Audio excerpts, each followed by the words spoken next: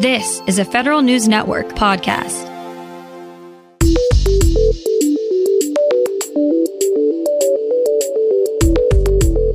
Coming up on today's Federal Newscast, a federal contract regulator is on her way to the White House. Retiring intelligence officers are going to have to wait a few months before they get a new gig with a foreign government. And the Defense Department may not be using the correct data to make bases more climate resilient. These stories and more in today's Federal Newscast.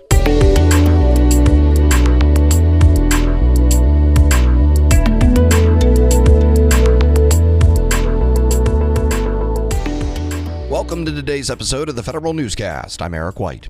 The head of the Labor Department's Office of Federal Contractor Compliance Programs moved to a new job in the administration.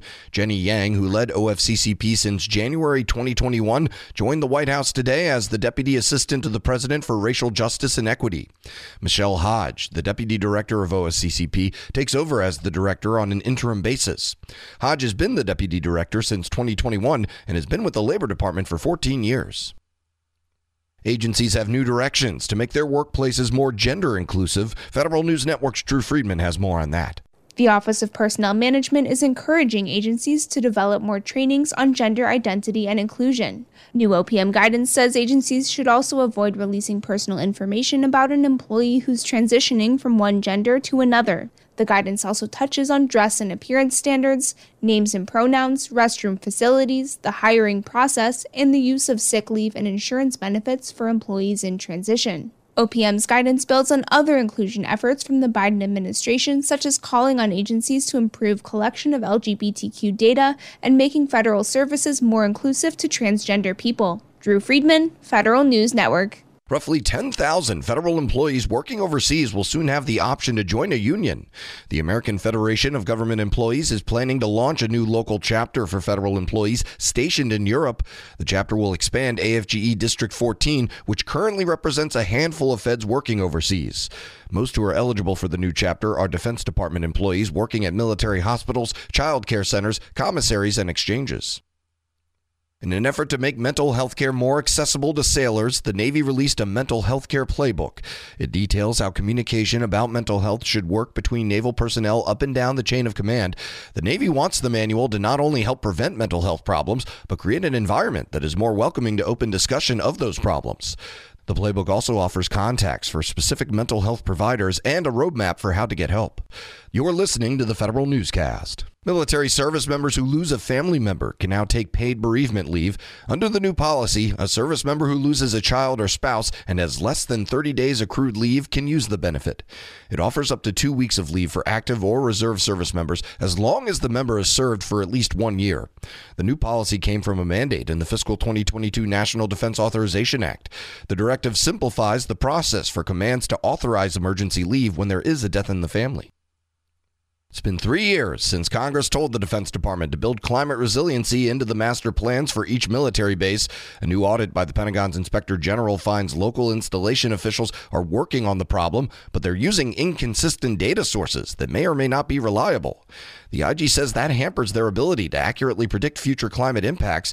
The report says DoD and the military services need to offer consistent guidance on how those assessments should be built and what data they should rely on. The FAA's network is getting a major facelift. Federal News Network's Jason Miller has the details. The FAA is ready to upgrade the underlying network that supports the National Airspace System that includes providing the air traffic management to more than 45,000 flights and 2.9 million airline passengers a year. The FAA chose Verizon under its Federal Aviation Administration Enterprise Network Services, or FENS, contract. The 15-year, $2.4 billion deal replaces the FAA Telecommunications Infrastructure, or FTI, contract from 2002. Under FENS, Verizon will design, build, operate, and maintain the FAA's next-generation communications platform.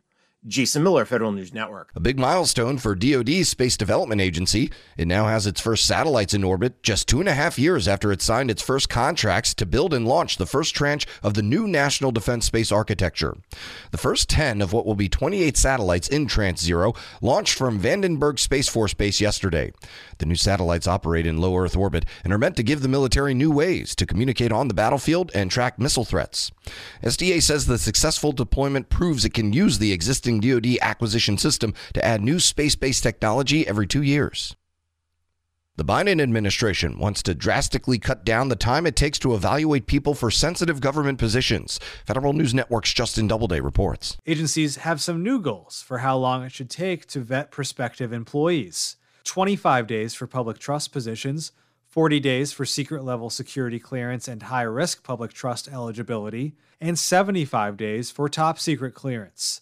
The current average timelines for getting through the clearance process are nearly twice those numbers. The new targets are part of the Trusted Workforce 2.0 initiative that's introduced continuous vetting and other reforms to the federal background investigations process.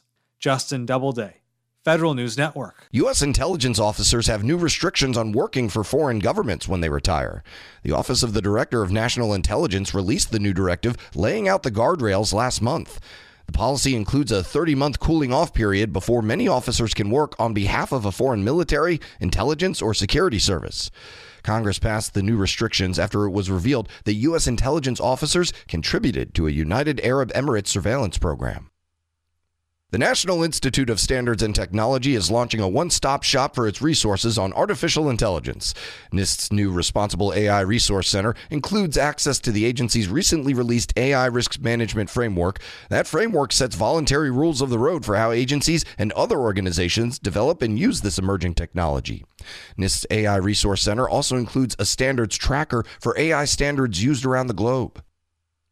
And the Postal Service hits its delivery targets for the 2022 midterm election, but may have left money on the table. Federal News Network's Jory Heckman explains. USPS delivered a greater percentage of mail-in ballots on time in the 2022 midterm election compared to other recent election cycles, well surpassing its performance targets. But its Inspector General's office reports the agency may have missed out on $23 million in revenue from election mail. That's because USPS treats all marked ballots as first-class mail, even if state election offices pay a lower marketing mail rate. USPS delivered more than 9 million first-class mail ballots in 2022, a fraction of the more than 73 million ballots that went out as marketing mail. Jory Heckman, Federal News Network. You can find more information about these stories at federalnewsnetwork.com, search Federal Newscast, and subscribe to the Federal Newscast wherever you get your podcasts. I'm Eric White.